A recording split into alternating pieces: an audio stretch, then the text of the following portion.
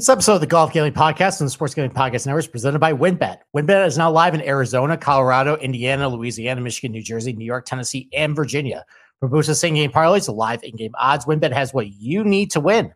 Sign up today to bet $100 to get a $100 free bet at sportsgamblingpodcast.com/WynnBET. At sportsgamblingpodcast.com/WYNNBET. State restrictions apply.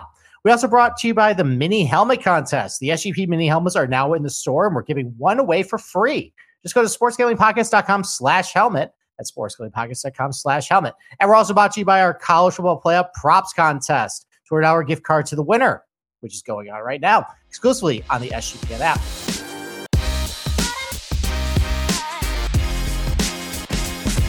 All right, D-Gens, welcome back to the Golf Gambling Podcast. It is New Year's Eve right now. As maybe some of you guys who are in your upper 30s, you got young kids. I don't really have any plans for New Year's Eve. I do have plans tomorrow, though, so I will be unavailable. But here I am today, come to you live. Going to talk about Kapalua, Century Tournament Champions. Now, I'm well past the days of going to a douchebag club in Rochester, New York, and getting bottle service. But, you know, I'm going to try to make the best of it. So I do have a drink. Usually I'm not the drinker of the show. Here we go. There you go. Got my little Masters glass right here. A little vodka seltzer. I've already had one in the tank. I'll be drinking that periodically throughout the show. And, you know, we're going to kick off the PGA Tour season with a really good tournament. The Century Tournament Champions, one of my favorites on the schedule. I'll go into a lot of the reasons why I love that tournament, but it's a return to golf. You know, we had the exhibition match between JT and Spieth and Tiger and Rory, which is kind of a dud. We had the Hero World Challenge, which I tend to like a lot, not a lot of people do, but we've had a lot of really kind of crappy events in the fall, a lot of events that just didn't get us really excited. But here we are. We're going to kick it off with the Century Tournament Champions. Great field. They expanded the field too, which is kind of bullshit, but it only added just more good players into it. I guess that's not really such a bad thing. So, yeah, we're going to talk about that tonight. So, before we get to that, let's talk about WynnBET. So, WynnBET is the official online sportsbook of the Sports Gambling Podcast Network. WynnBET is active in a bunch of states, and there are a ton of ways to win, including live betting and same-game parlays. They have reduced juice on sides and totals for all bowl games day of.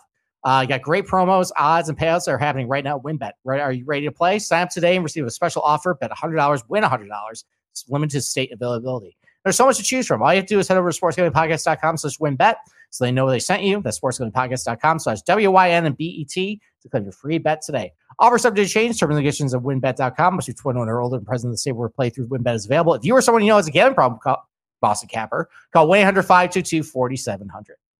All right. Got to do another swig of the drink. Ooh, there we go. I think that's a little more than a double that I poured. All right, let's talk about Kapalua. So this was always a great event. You had the winners of all the PGA Tour events going back to last calendar year. And I think anybody who won the Century Tournament Championship. So it's always been a good event. What the PGA Tour has been doing to try and combat LIV is figure out ways to generate more money and cash for its stars. And the best way to do that was take the guys that didn't win last year and say, you know what, as long as you made the FedEx Cup playoffs or FedEx Cup finals, make East Lake, you're allowed to play. It's similar to what they did back in the COVID era when it was a reduced schedule. So they just decided to just invite everybody. So, you know, this isn't just the Century Tournament Champions anymore. It's kind of a shame. It's basically the Century Tournament Champions and guys who did other good things. Good. But you know what? It's fine. Like, we're going to have Hovland in there.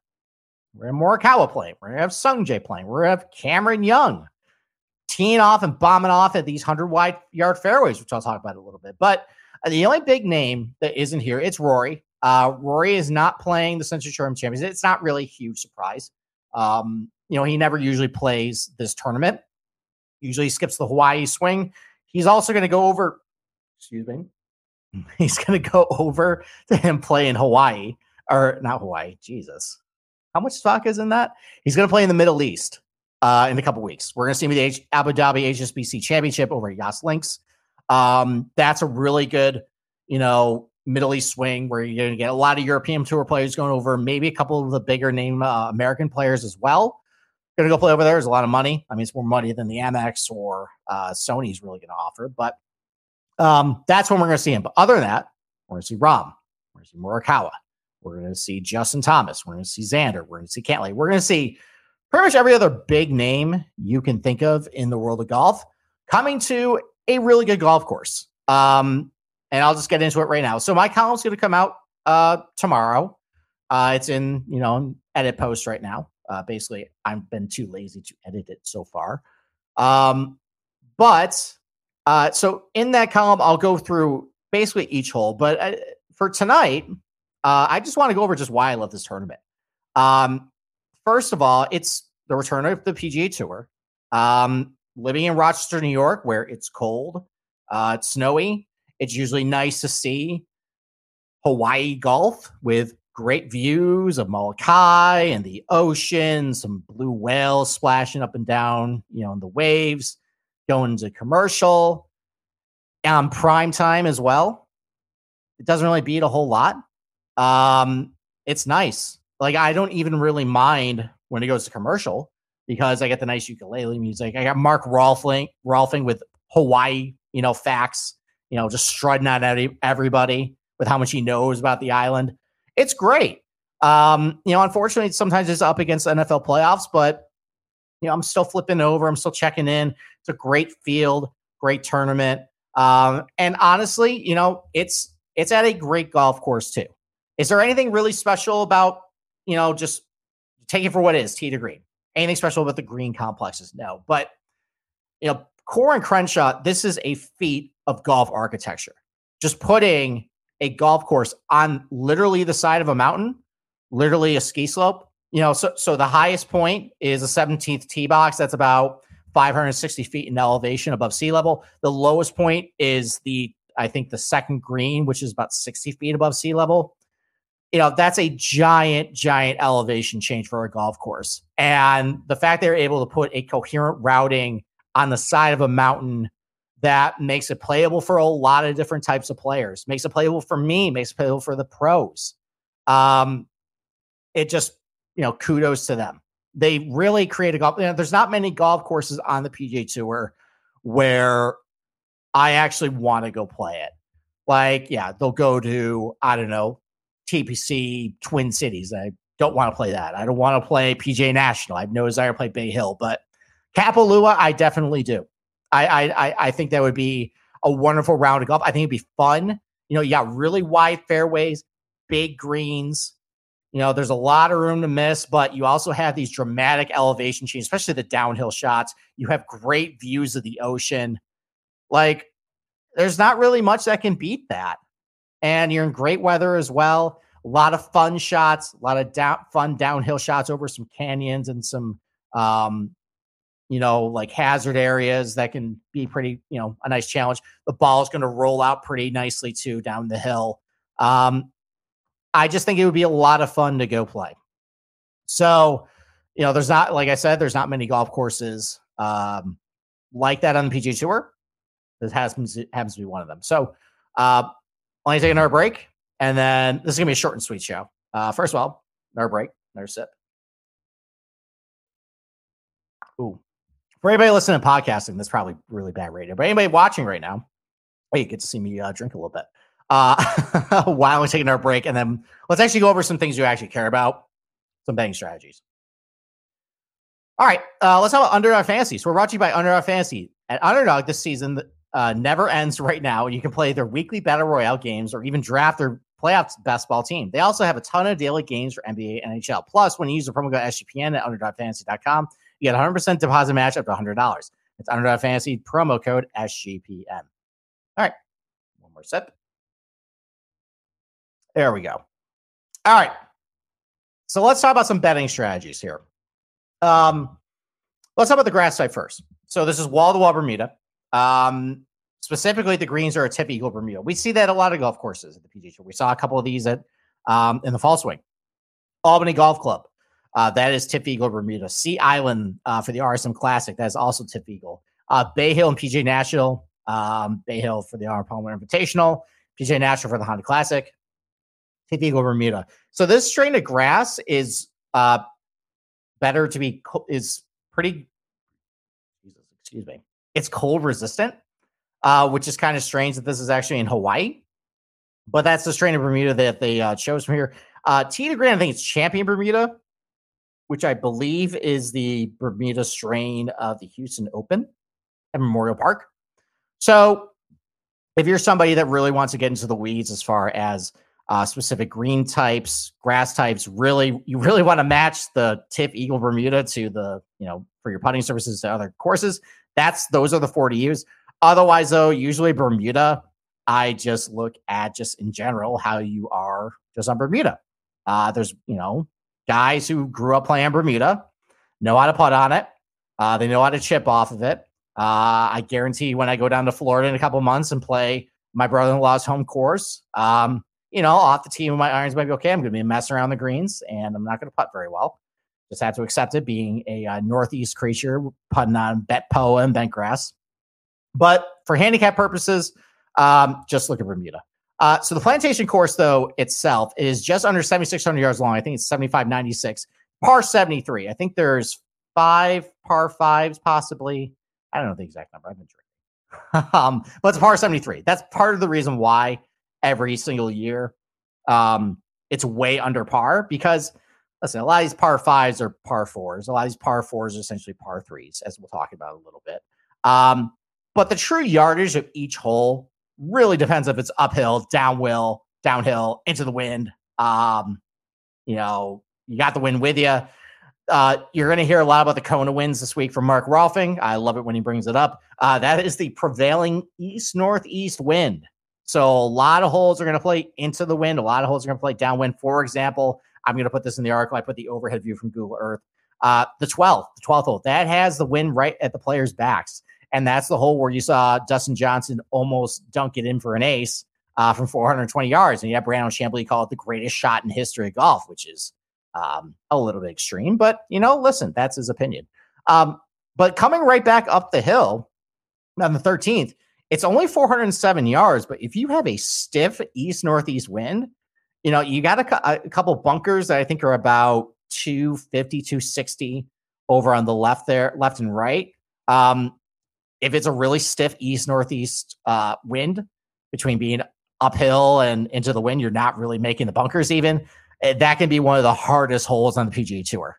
So it's funny enough, I think you see some they track on the PGA Tour. Some of the longest drives of the year have come on the 12th hole. Some of the shortest drives of the year coming on the 13th. That's kind of Kapalua in a nutshell. You're going to have extreme downhill shots where, you're going to hold a short iron in hand, but you're hitting 175 yards. You're going to have a long iron in hand, but it's extremely uphill into the wind, from 150. So there's a lot of different variety of approach shots you got to hit, which I'll talk about a little bit. It's a shot maker's golf course. You're going to hear that a lot this week. It's just that's part of the reason why I think it's one of the better golf courses on the PGA Tour. So let's talk about the fairways and greens. So they're, like I said, they're wide. They're generous. Some fairways are almost 100 yards wide, and the 18th, I think, is like 95 yards wide. It's impossible to miss, unless you're like me, who's probably going to slice it, into the thick stuff on the left. The greens average just a little over 8,700 square feet in area. They're giant greens. And this explains why the driving accuracy and green regulation rates are north of 80%. And that's also the reason why this place is one of the easier setups on the PGA Tour. Field average is a little over 200 per round. Like I mentioned, being a par 73, that helps, having it be significantly under par. But just, anytime, just in general, you give a professional wide fairways, big soft greens. A couple of years ago, they were firm because they had a renovation. Now with a bunch of foot traffic from tourists and, a couple venues or a couple tournaments here, they've softened up a little bit. We saw that a little bit last year. These guys are going to give themselves, plenty of birdie opportunities. Excuse me, I did have another drink. If there is a defense to the Plantation course, it's probably on the greens. Of all golf courses on the PGA Tour with at least 5 tournaments played since 2015, Kapalua features the 5th most difficult greens to putt on relative to strokes gained, as far as expected strokes gained. There seems like there's a big challenge on putts over 5 feet in length. Might be a combination of the fact that these are slower greens. It's got some subtle undulations to them, not all that severe, but it's enough to give these guys some trouble, especially if the wind also is kind of whipping too. That can affect some of these putts. So, generally speaking, I mentioned this in my Open Championship preview, which you can find all those major championship previews on sportsandpodcast.com. Generally speaking, and with slower green speeds, I tend to shade a little more towards better putters. Looking at some of the past leaderboards, we'll look at last year's. It tends to be kind of the case that those types of guys, especially when there's a lot of birdies, like we probably will get again this year, the better putters usually rise to the top. Unless you get like a Kyle Morikawa type that's going to just hit everything to within 10 feet and, he's never going to make a bogey. So now let's look at some types of approach shots these guys are going to hit. So I'm going to have this chart from Data Golf. So if there are anything that's above average in rates, it's anything under 100 yards. That's higher than PGA Tour average, but it only makes up about 15% of all your approach shots. And then anything over 200 yards is higher than average in the PGA Tour, but that only makes up about 30%.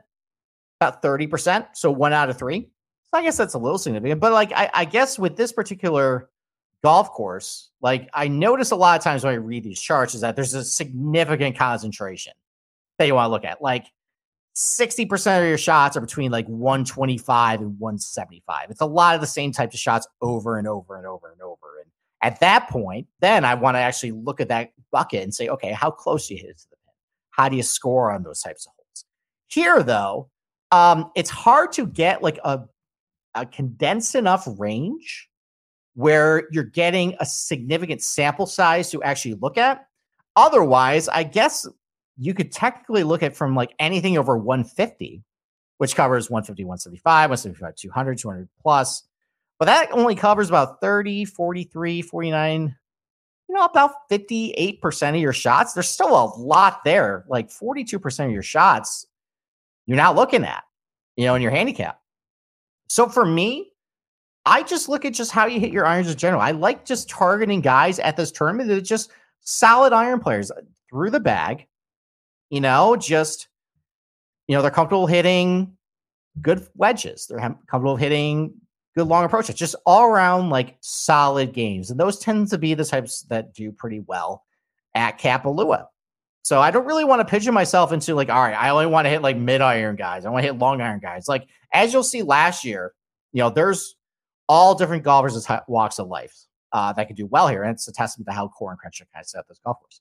And you kind of see that a little bit in the relative skill set chart too. So there's a higher correlation.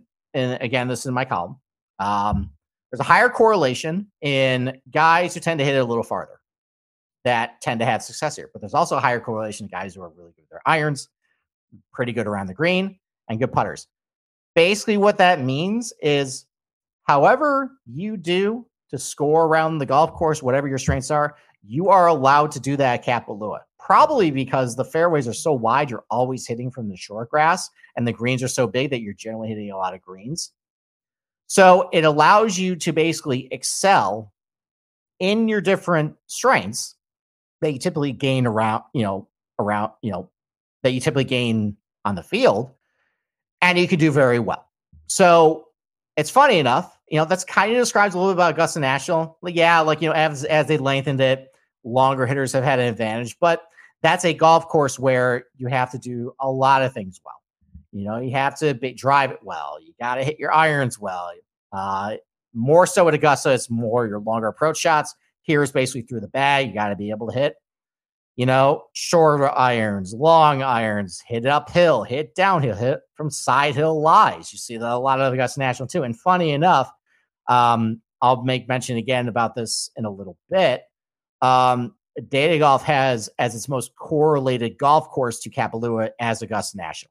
And I'll go over some lists of guys who have done really well at Augusta and Kapalua. It's a pretty significant, comparison. So let's look at last year though. Now, so part of the reason that I think we got kind of a diverse leaderboard, I'm going to take a little break for a second.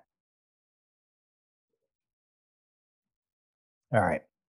So part of the reason why I think we had a pretty diverse leaderboard last year was because it was dead calm conditions and they got a lot of rain in December. Soft golf course, no wind. Anytime you get that situation, guys are going to eat it up. So the winning score last year was Cam Smith minus 34. Had that at 25-1. I was very happy about that. It's nice to start the year with an outright. I remember throughout that whole back nine, though, because that was when Jon Rahm was still considered like the big bad. Like he would just come off a massive 2021 where, yeah, he only won once, but he was just always in the mix.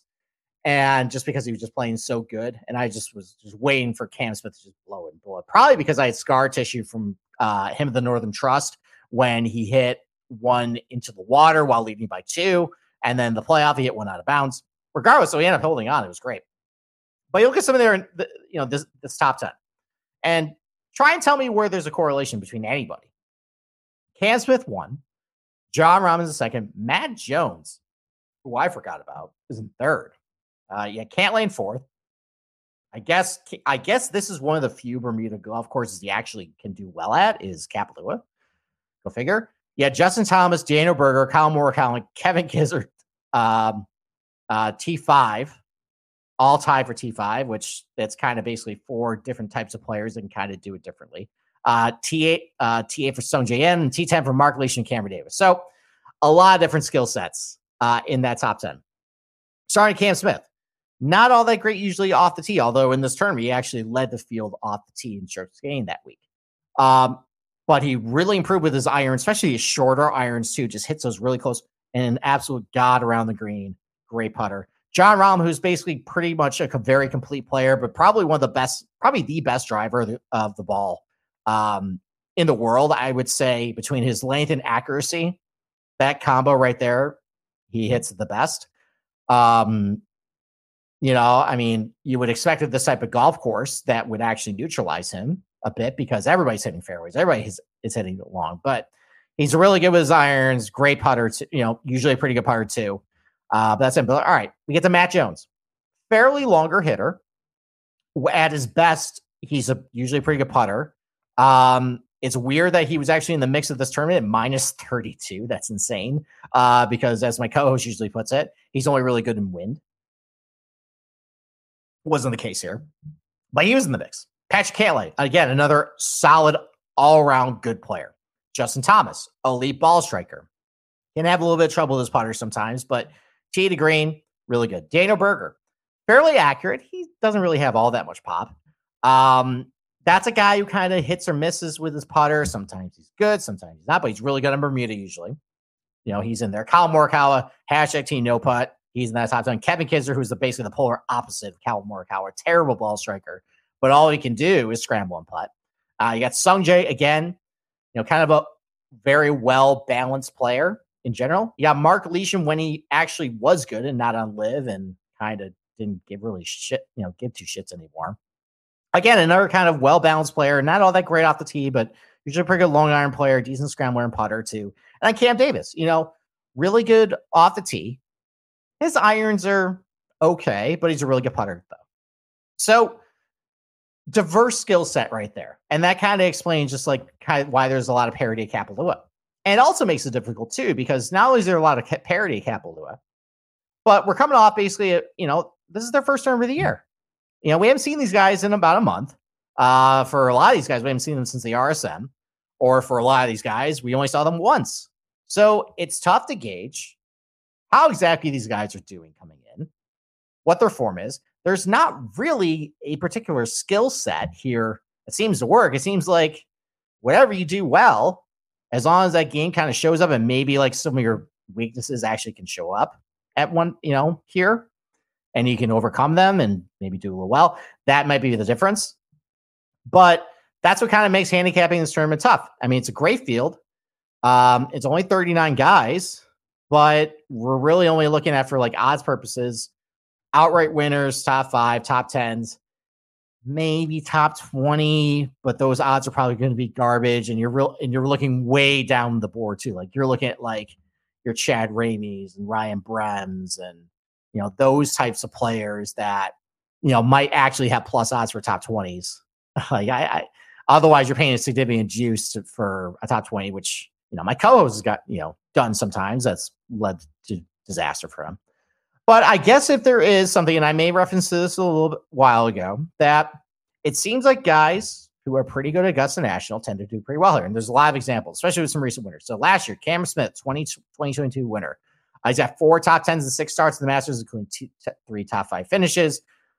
Maybe could have won the Masters if what happened on number 3 didn't happen, where he made, I think, 2 straight birdies. Scheffler, I think, bogeyed the first. But then Scheffler chipped in. Cam Smith made a mess of the hole. And that was it. You got 2017 champion and 2020 champion Justin Thomas. 2 top 10s in the last 3 starts of the Masters. He's somebody who's actually really improving at the Masters as we go on.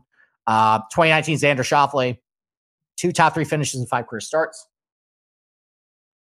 Yeah, Dustin Johnson, who's won Kapalua twice in 2013 and 2018. He's also the 2020 Masters champion, and he finishes the top 10 for 5 straight between 2015 and 2020. Jordan Spieth, 2016 champion, won the 2015 Masters. Patrick Reed, 2015 champion, won the 2018 Masters. Zach Johnson, 2007 Masters champion, also won in 2014. So, this list composes of a past champion, Dustin Johnson, and Zach Johnson. 2 polar opposite Johnsons to anybody. That just shows that really this is wide open. And the guys, I think, this week who, if you're a type of gambler that you don't use the databases, you don't use the spreadsheets, you rely on gut feel, you think this guy's going to show up, you look at an odds board, you look at where the numbers are, and you just have a feeling like this guy's mispriced.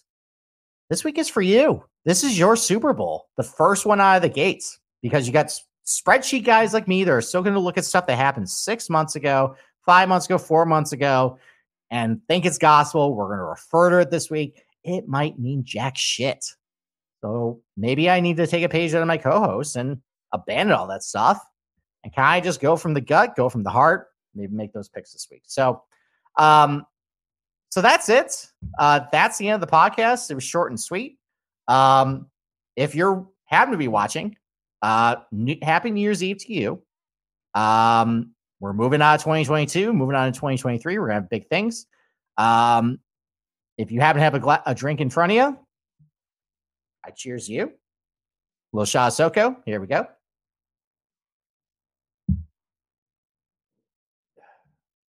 There we go. So, all right. Thanks for joining me. Have a wonderful evening. Have a very safe New Year's. Take it easy.